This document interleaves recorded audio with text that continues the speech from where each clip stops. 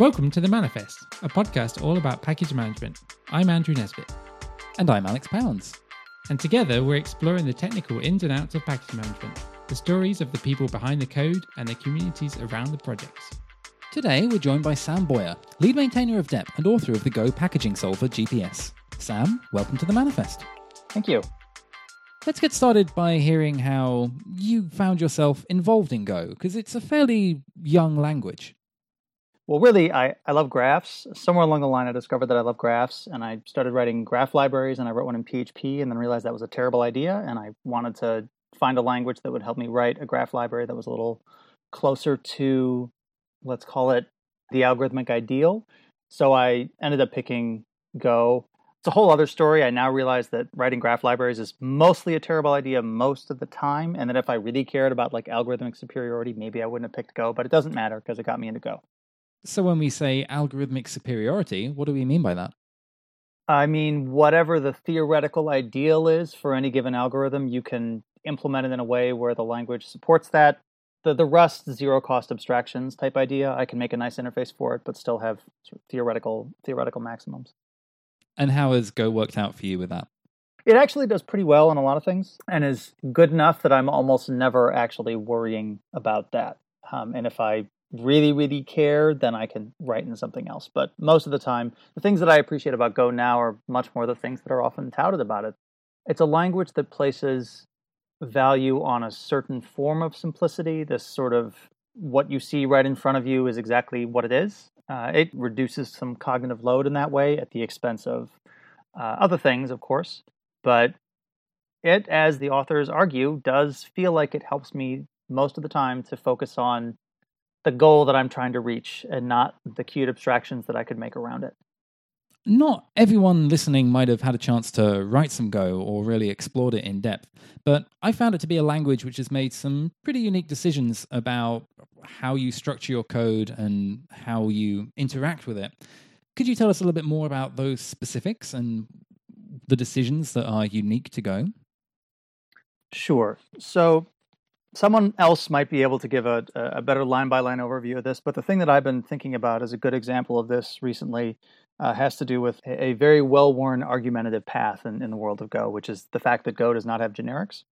The effect of this is that you can be very sure that the types that are literally written in the source code in front of you are the types that you're operating on. Sort of nothing is getting slid in outside of your knowledge. You very rarely have to dig in several layers into the code to see what actual types are sort of operating behind the scenes.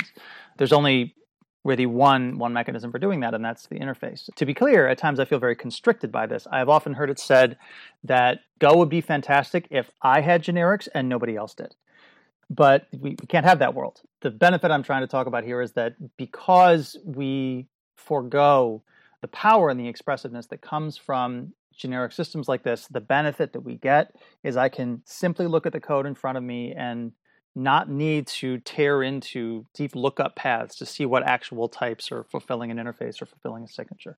It's much more readily available right in front of me, and for me at least, that reduces cognitive load and helps me to focus on the thing that I'm trying to accomplish.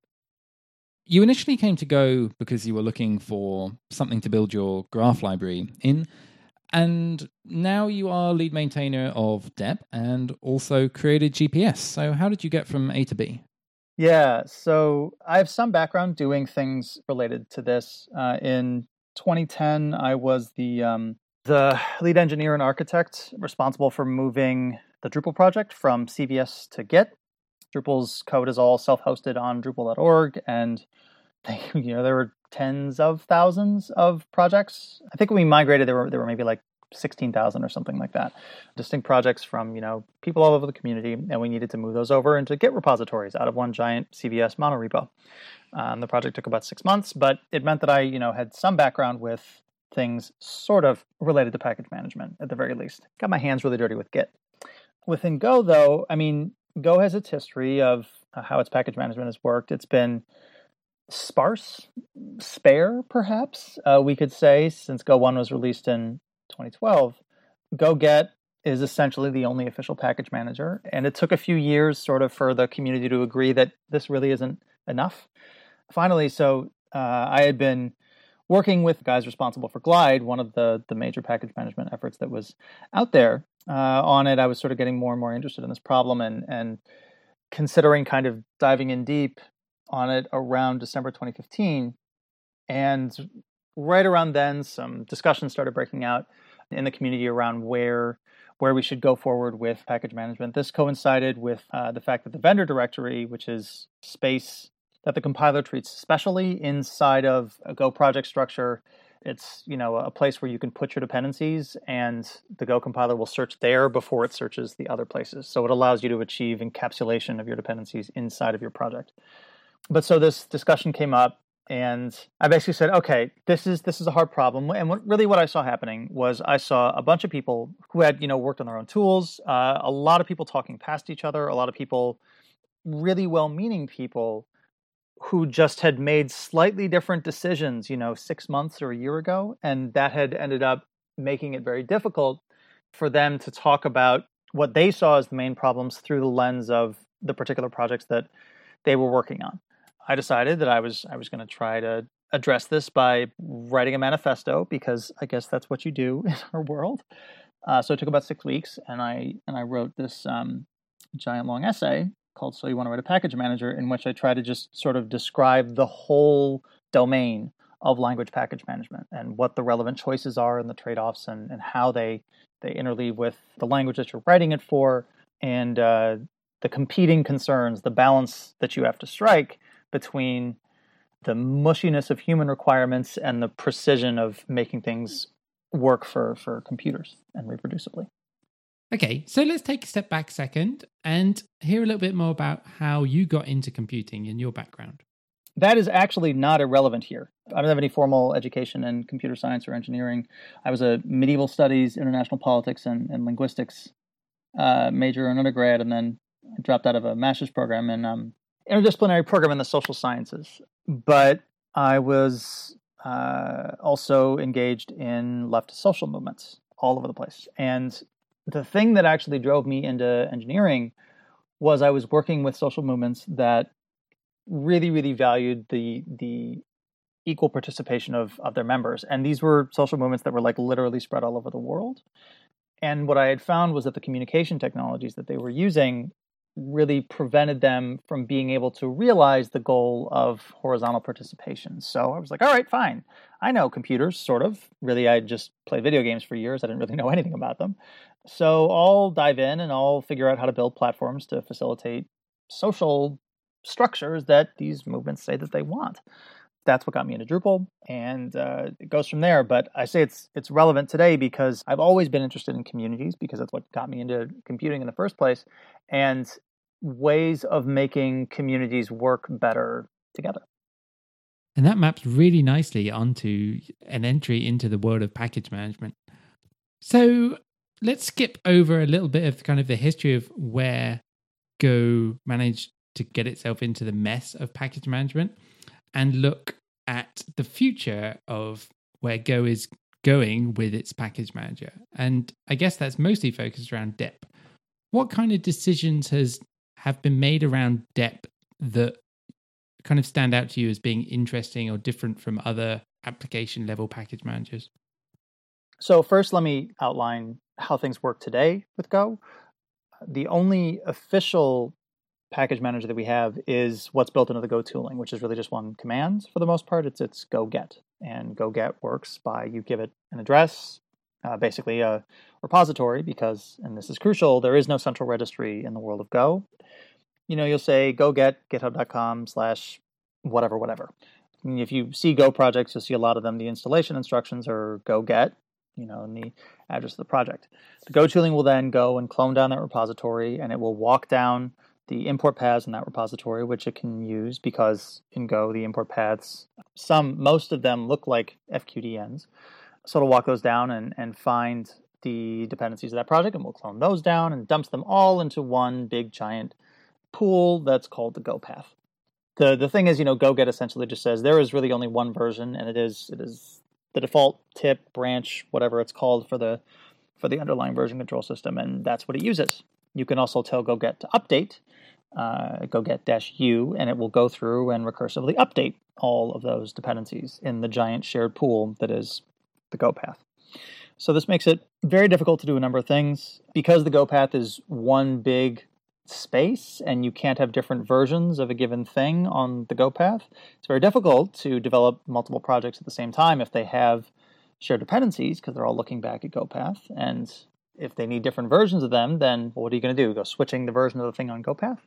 What if that's a repository that actually I was hacking on, because we also hack on the things that are in our Go path? So there's no separation between the things that you are working on and the things that you just happen to depend on inside of GoPath. The vendor directory that I mentioned earlier helps with this a lot. It lets us at the very least take things off of GoPath and encapsulate them inside of our projects so that we no longer have the multiple projects bouncing into each other.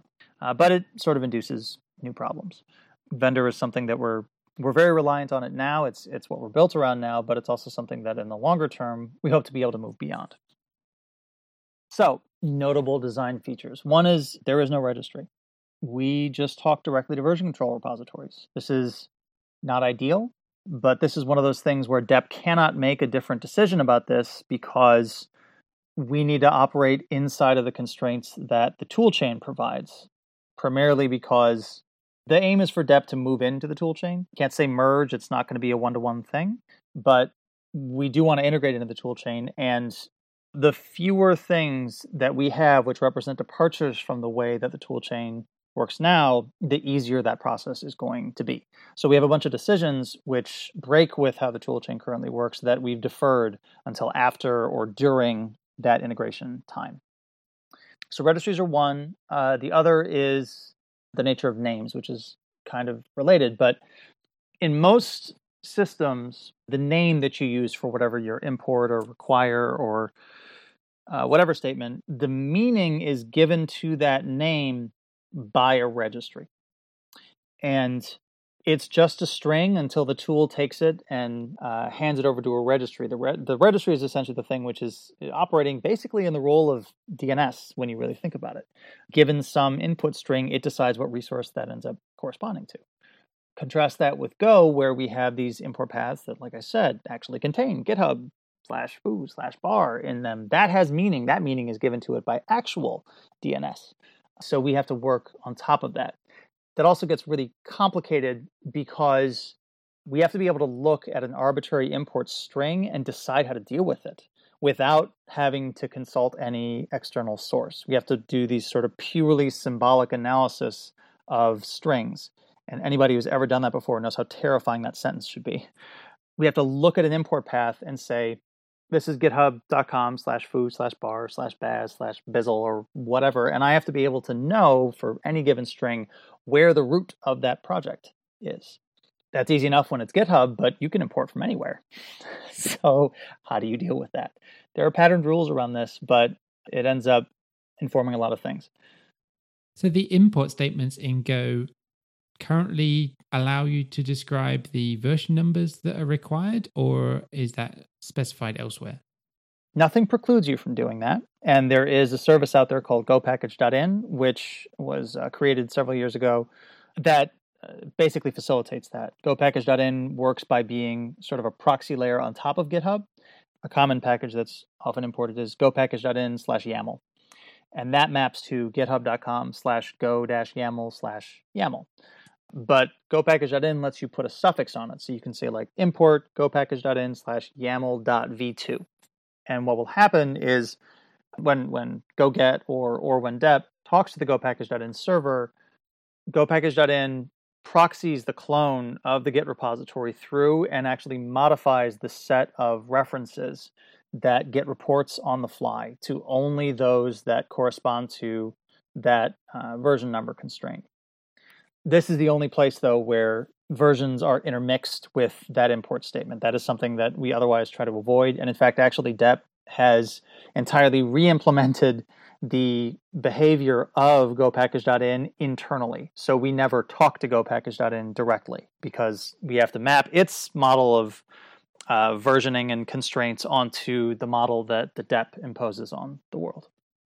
So if you have two different Go files in the same project that are looking to use a specific Go file from GitHub that are within the same repo, are they able to import two different versions of that same file?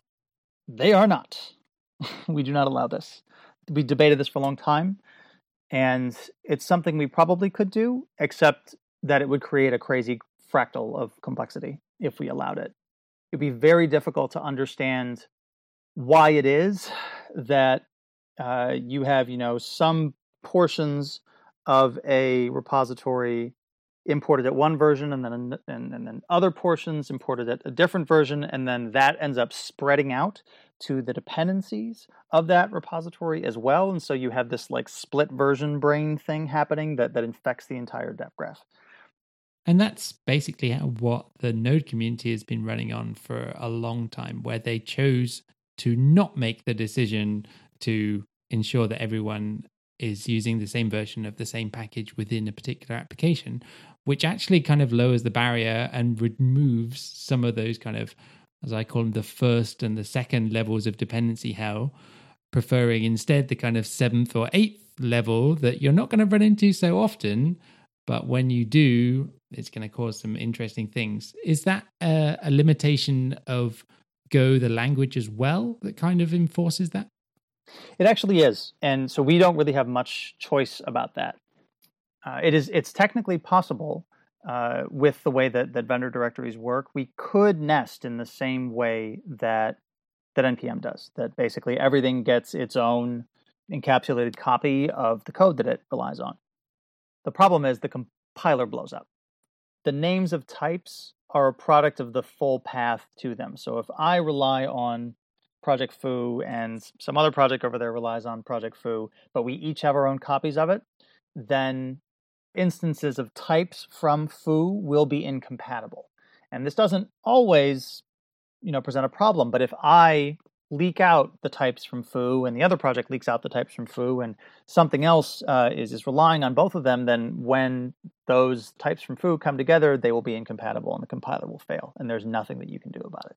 So yes, with the way that Go works now, we pretty much have no choice but to flatten up to the topmost level.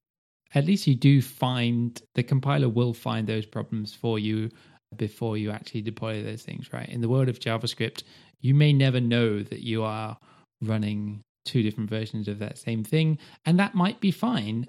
It also might cause some very strange issues.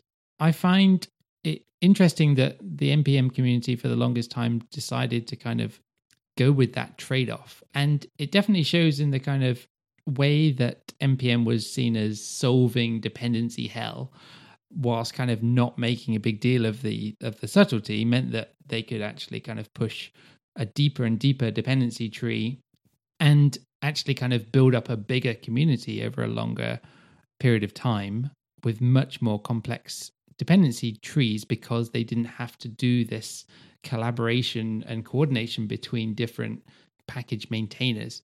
Do you think that has had an impact on the adoption of dependencies within the Go community? I do. I absolutely do. And yeah, I entirely agree with that assessment of NPM. And to be very clear, I believe that this is a trade-off. I don't believe there is a right answer here. And interestingly, it's a trade-off which might be surprising for folks who are not package management nerds, but this is one of those trade-offs which is deeply interlinked with the semantics of the language itself. I think that lack of good dependency management has harmed the Go community in other ways.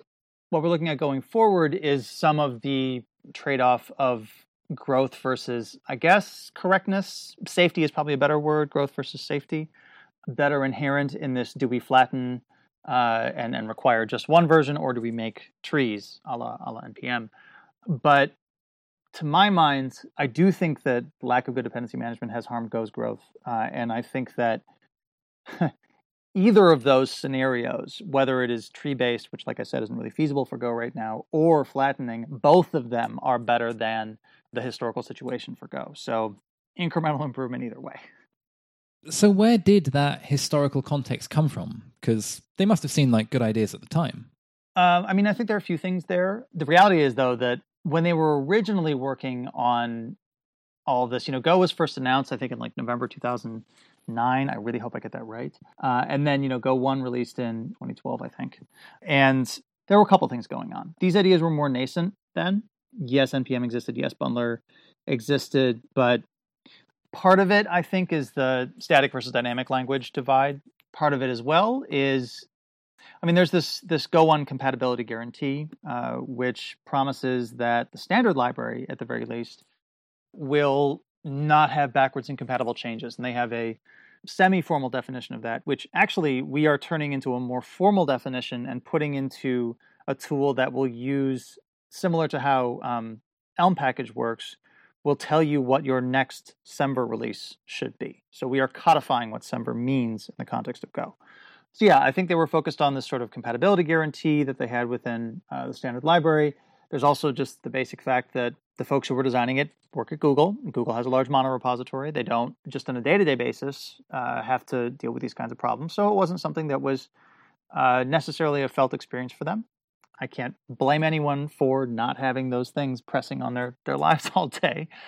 So from there, I think what ended up happening was, we had a couple of years of, all right, we need to really try to sort of make these things work. And a bunch of arguments got interlaced with this, right? Like, Go is a simple language and don't write it backwards in compatible code. And a bunch of the things that are really positive about Go ended up sort of being brought up as cultural approaches to countering the deficiencies in the package management situation. What's really interesting now is that I firmly believe that the Go community has built a lot of culture around things like not making backwards incompatible changes, which I don't care how good your package manager is, like that's always a complicated situation. So I am kind of happy that we have this past that we've had, because now going into this era where we have better package management, we still have a lot of the residue of this culture that will help us be better stewards of our ecosystem, even when we have tools that let us be a lot lazier. So Go is a compiled language and it's also a static language. Do those two elements have any implications for how it does package management? Yes, it does. It definitely does have an impact on how we do package management. I'll talk about the compiled aspect first, because that is the easier sort of and more obvious one. Whereas a dynamic language needs the dependencies to be present in order to actually, run, which means that you are NPM installing or Composer installing on your production boxes. Go as a compiled language. It means that the last place that you actually need to collect your dependencies into place is in your build box.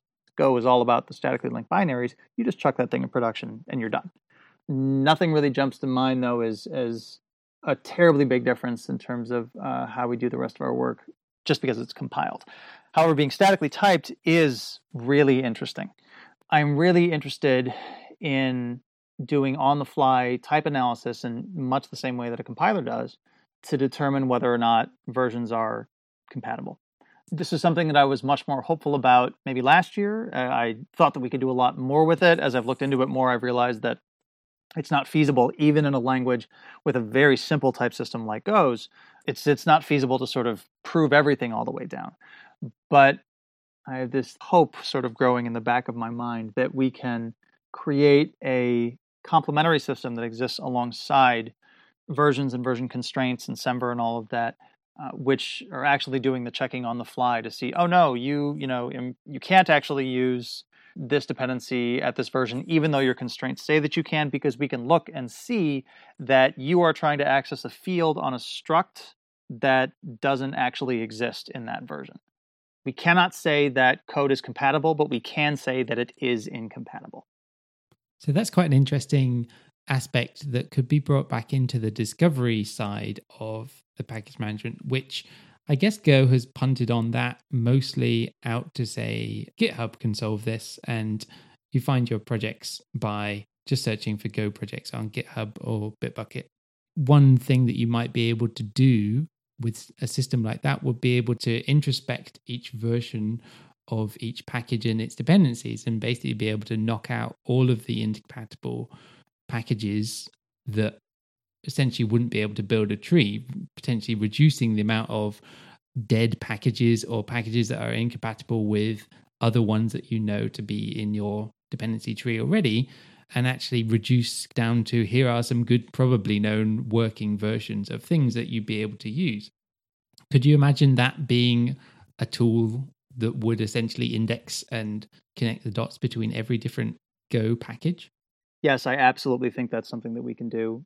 I designed GPS around the idea that all of the work that it's doing right now to extract information from source code, to feed it into the solver that's making decisions about what things work together, I designed it around the idea that we could incrementally push those responsibilities towards the edge, cache them, something, whatever. The point is, yes, like right now we do almost all of the work locally. And if we develop registries where we can trust that they've done some of the work already, then we can reuse that work. We can avoid having to explore a whole bunch of already known to be incompatible versions. We don't have to do relatively expensive type compatibility analysis because it can be done once and then you can just look it up.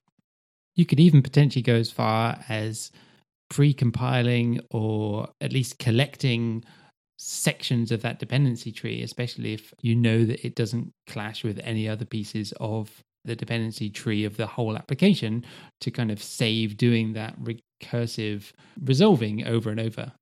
Yeah, it does get tricky because it's graphs, man, and graphs are snaky.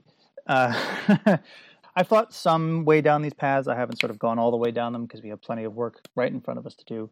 But a core idea in DEP is this notion of a sync-based tool, which is to say that we think about there being a few discrete different states that we want to synchronize between. There are basically four states. There is your project code itself. There is your manifest type file where you express constraints. There is your lock type file, which is the fully transitively resolved snapshot of your build, and then there's the space where your actual dependencies are stored. Again, source code. The goal of being sync-based as a design philosophy is that the tool should always seek to exit where all four of these states are in sync, are correct with respect to some function that defines a relationship between them. The hardest part of that tends to be, for some languages at least, is mapping the project code onto the lock file. For Go, it's easy because we have fast static analysis and we have unambiguous names that we have to work with. So we can just keep all this stuff in sync all the time. The reason that the relationship between the different states matters and the function that maps project and manifest to lock matters is, in DEP, what we do is we take a hash of all of the inputs. That is all of your import statements, all of your constraints, all of the information that is relevant to constituting a lock, and we hash it. And we have a SHA-256 hash digest, which sits in your lock file. And that information can interestingly be used potentially as a key that we could fire off to remote servers. I've done some work. I've worked some things out. For these inputs at this time, this was a good solution. This one worked. So interestingly, I've done a similar thing with the libraries.io database, where as I've indexed every version of everything, and Go being slightly weird, not having discrete versions currently doesn't work with this implementation, but for most package managers have that kind of published discrete version that can't be easily changed or like the code replaced in the sense of a git force push to a particular tag. Because I have the timestamps for those release dates of all of the versions, I've written a kind of poor man's dependency resolver that you can actually pass a date, which will scope the SQL queries that it runs against Postgres as it does a recursive resolving, to be able to say, can you give me the dependency tree back on this date? So you can actually roll back in time and say, I'd like you to get me that dependency tree back last week because I don't have the lock file to be able to produce what was there. And for some package managers that don't have lock files, that's really useful.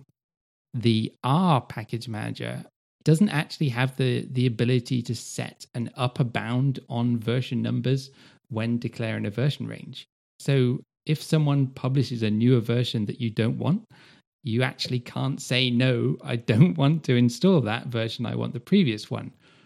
The solution to that is that they take a snapshot of their registry every day. And actually, you can then say, I will point my package manager at last week's registry and I will get exactly back what I want.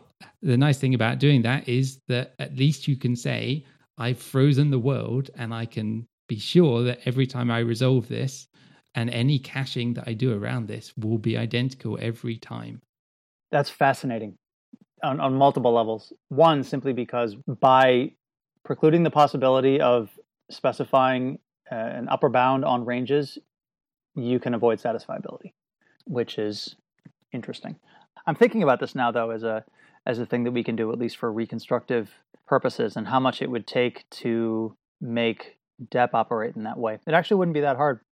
With the way that our system works, we could pass in basically just a date to the master object, the source manager, which works with all of the upstream repositories, and say, don't allow any versions newer than this date, and it would work.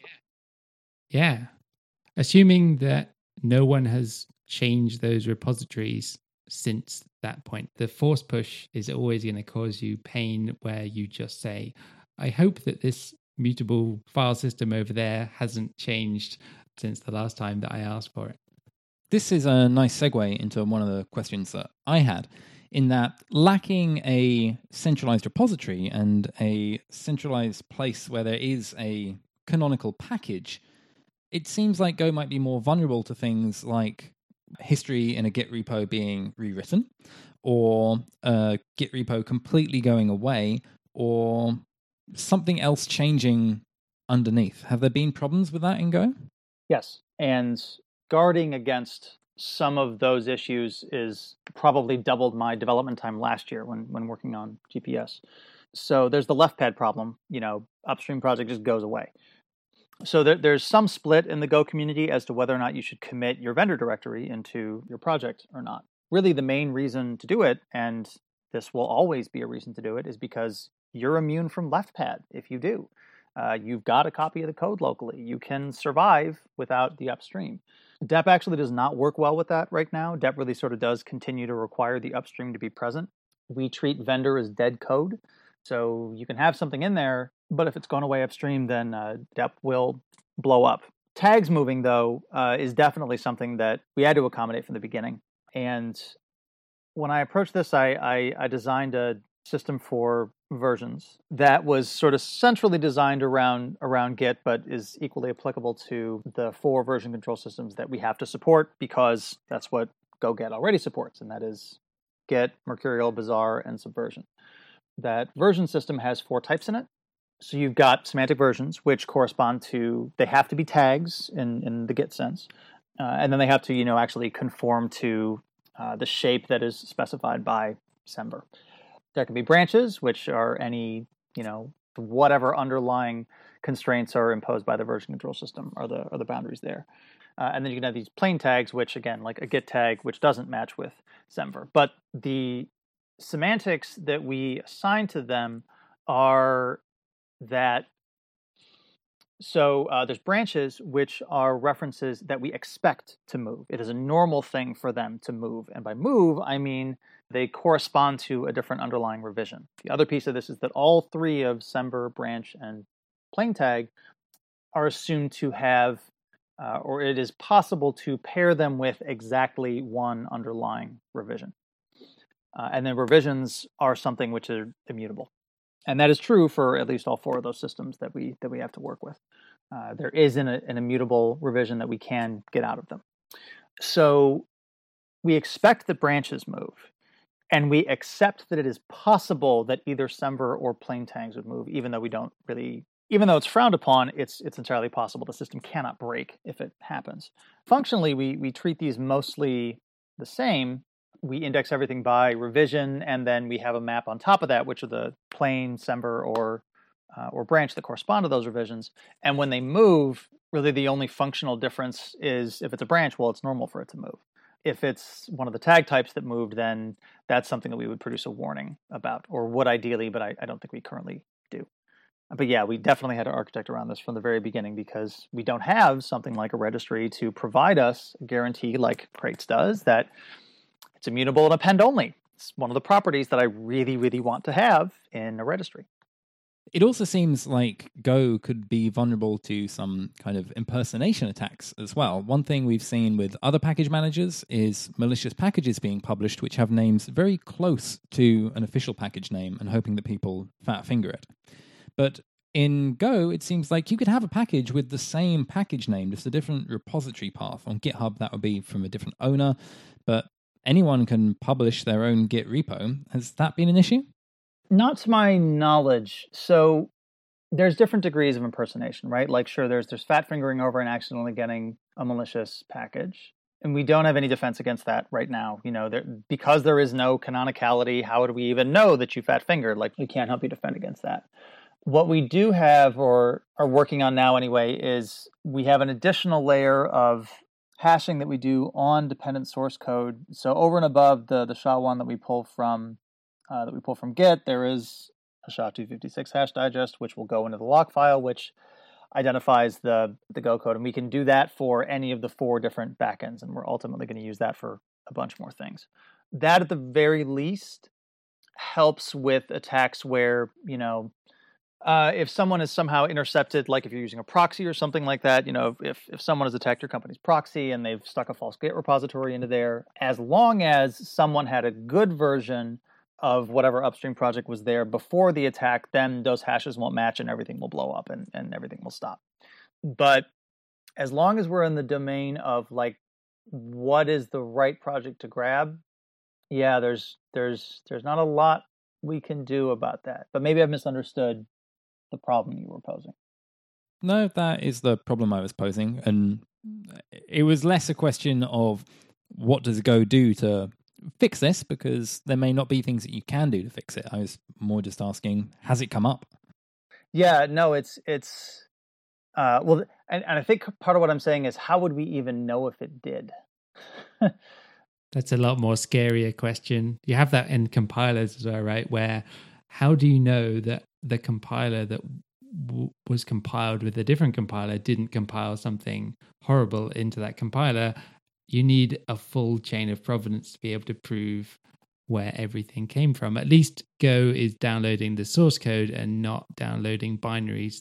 It's actually like at least right there to be able to introspect it before you work on it and be able to see everything that's going into it. But yeah, you're always going to be relying on, at some point, I downloaded something from the internet. I should probably review this, or at least have some way to look at other people's previous reviews to make sure that that is what is expected. But I get the feeling that that's kind of hasn't really been solved by any package manager community, at least at the application level. The system level, people have a much better grasp on that, but they're also dealing with a lot more binaries and precompiled things from different sources that they need to be able to prove that's actually came from where we expect it came from. Well, and this is where we get into, are you going to sign your releases? And whose signatures do we trust? And it becomes much more of a human problem. And I think the other factor of why it is more feasible, perhaps, for system package managers to take steps like that, whether they do or not, or whether they do them well or not, is because the community of people who are working on putting together overall a set of packages that constitute an overall release for Ubuntu or whatever, they know each other. It's a finite group. They can do things like sign each other's keys and actually attach signatures to these. And it's possible to know like all of the signatures that you should trust for a given release of Ubuntu, which you can then use to verify the packages that you get on the other side. But because language communities are pretty much by definition open and not finite, you have this just constant problem of like, which all people do I trust? It's much harder to implement a solution of that shape. One thing you mentioned earlier was satisfiability. What is satisfiability and how does it relate to package management? Satisfiability is a general problem in math and computer science. It is NP-complete, is the first problem that was proven to be NP-complete. It's one of CARP's original 21 NP-complete problems. I like to refer to it as the original gangster of NP-complete problems because you can sort of reduce everything to SAT.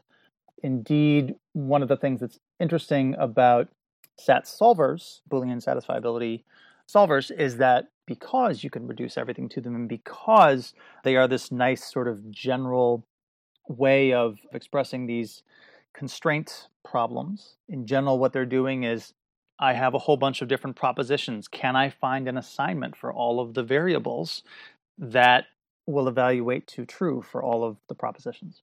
But because you can reduce all these different problems to them, SAT solvers are very useful because you can write a general SAT solver, and in theory, at least, it can solve problems in a whole ton of different domains. Everything from, like weather prediction to problems in AI to version selection.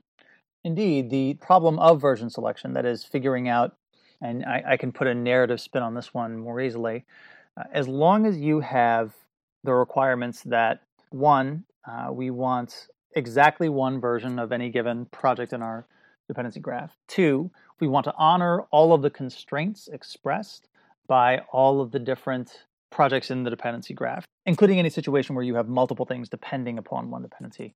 And then there's, a bunch of versions of these individual ones that we might try.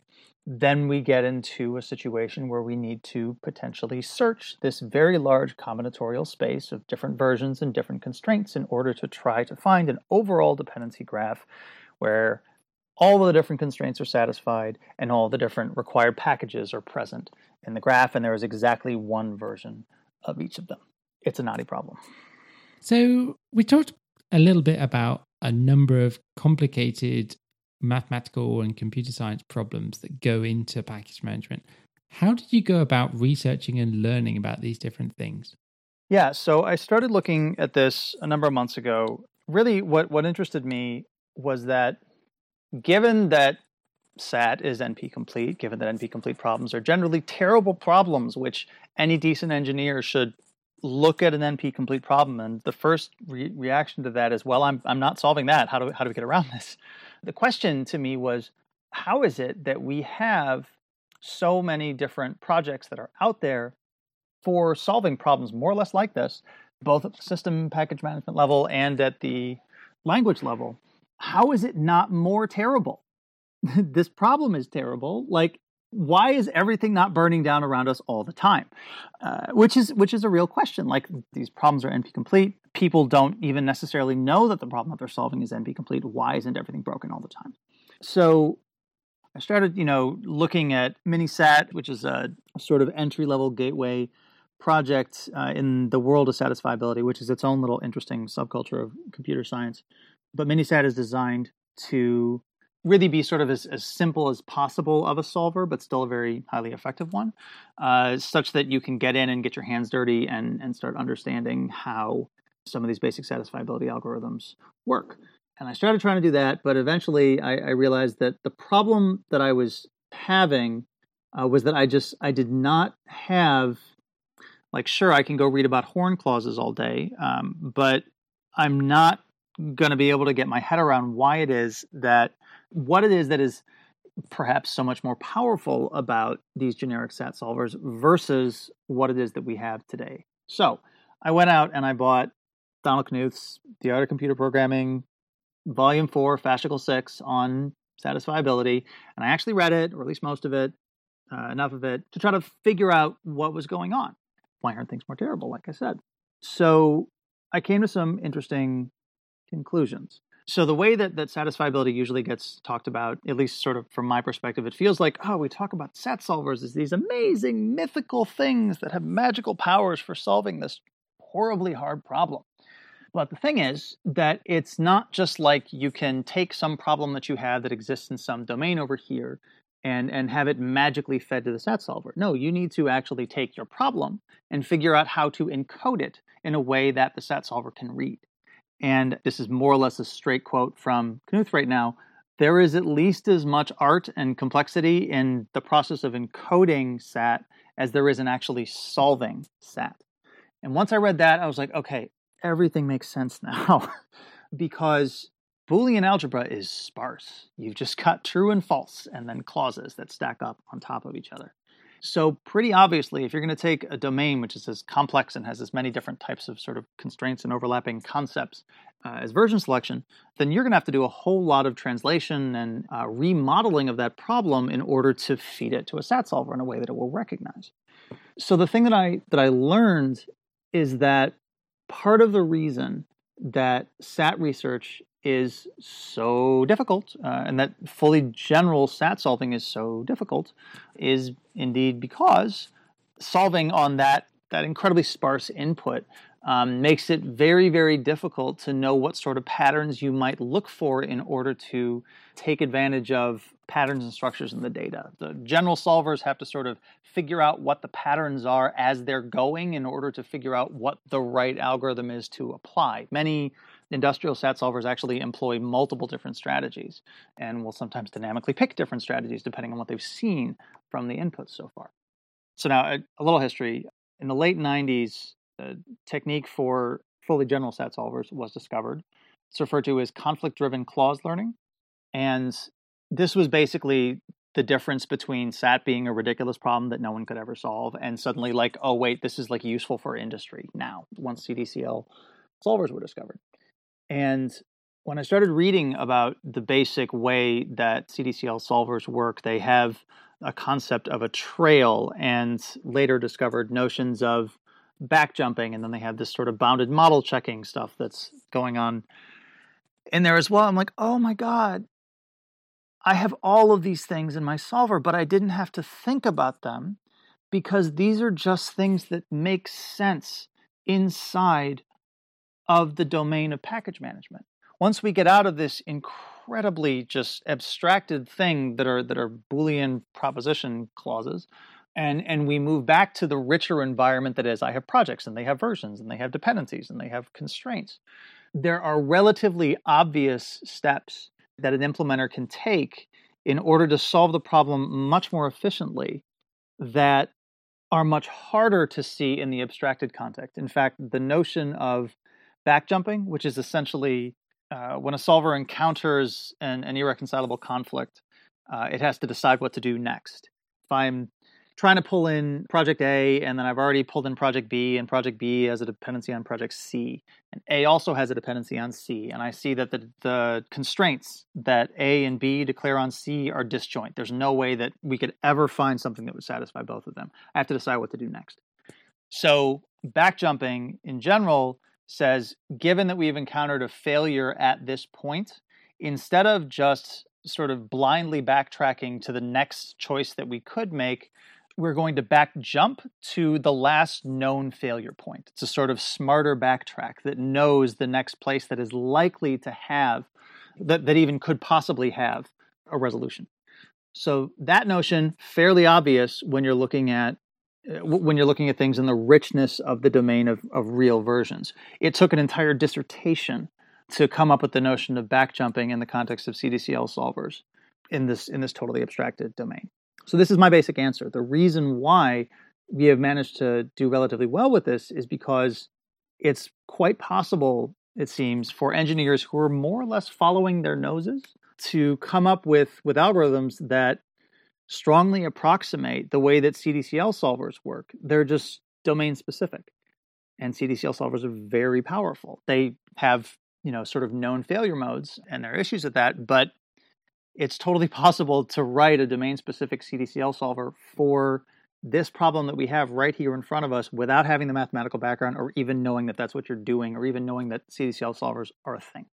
So what you're saying is anyone could build a package manager without any of this previous knowledge and kind of accidentally end up in the right place. I mean, I think there's certainly plenty of places that you could go wrong, but yeah, that seems to be the case. Yeah, it's not literally that could happen, but that has happened repeatedly in every language. Yes, over and over again. So looking around at the decisions and architectures of other package managers, are there any of those things that you look upon with envy and that you wish you had in the Go world? Yes, there are a few. I really want Cargo's Yanks a lot, and that's something that we just can't have without registries. Tell us about Yanks. What's a Yank? Yeah, sorry. So Cargo allows you to yank a version. Crates being immutable and append only, you can't, delete something off of it, but you can yank it. I haven't actually seen the code for this. This is my understanding of how it works. When it's going through and trying to pick versions, it will see that a given version has been yanked, and it will not consider that in any new solves that are going through. However, like if you currently have a version that's been yanked in your lock, then it's at least possible that it would remain in your lock until you explicitly choose to move it. But once you move away from it, you can't get back there. So it's a way of pulling versions that are known bad or have security problems without causing immediate downstream chaos because the version is just gone. We can differentiate between something that should no longer be used and something that perhaps never existed at all. And how did you have that thing in your lock file in the first place? Why were you editing your lock file? That's not what you do. Yeah, that exists in RubyGems as well. So rubygems.org from, I'm not exactly sure when it came in, but it's definitely a gem cutter, like new version of rubygems.org that had that. And it was the kind of reaction to people asking for code to be removed and the fallouts of that being incredibly painful in particular situations actually reduced their amount of support requests that they were getting massively. And a really good way of saying like, okay, well, you can stop people downloading this, but if they're going to specifically ask for that version, it's still going to be available. And if you really, really want to remove it, you're going to have to send us a DCMA takedown request to actually yank that thing, which whenever you look at these kind of immutable systems, they still need to actually be able to follow the laws of the countries that they're based in, which often means that code should never have been there in the first place, even if there are many people that depend on that. It may have to go, but the yank is kind of a nice middle ground and allows the users to work on it themselves without having to have some admin person kind of be the ruler and the decision maker around a particular package manager, which happens in some, and others kind of still manage to have a registry without needing kind of a gatekeeper. Yeah, that whole class of things you just described is one of the biggest set of concerns that folks in the Go community have brought up about introducing a registry. Access control and having people who sort of lord this thing or that thing over who controls it. I mean, all those sorts of questions, which inevitably get complicated. And yanks are just great on every level. But as you say, not replacement for deletion. There are still cases for that, but we just don't want deletion to be the normal workflow. So if people want to learn more about GoDep and GPS, where should they go? So the main place to go is github.com/golang/dep. We conduct most of our development just by issues. We do have a mailing list. It's not that well trafficked. Unfortunately, I'm not great at managing contributions via mailing list. But we also then have a Slack channel in the Gophers Slack, the vendor channel, where we are very friendly and present and happy to answer questions and provide guidance to folks. I also have been writing periodic updates on dep, cheekily called dep status, since that is a command that you can run. Those are all at sdboyer.io/dep status. Great. Thanks so much for coming on and sharing some of the more technical details and the low-level problems involved in package management. It's been really interesting. It's been wonderful. I rarely get to nerd out on things like this. I really enjoyed it. And that wraps everything up for this episode of The Manifest. Next time, we'll be talking to somebody new and exploring more of these package nerdery things. Bye for now.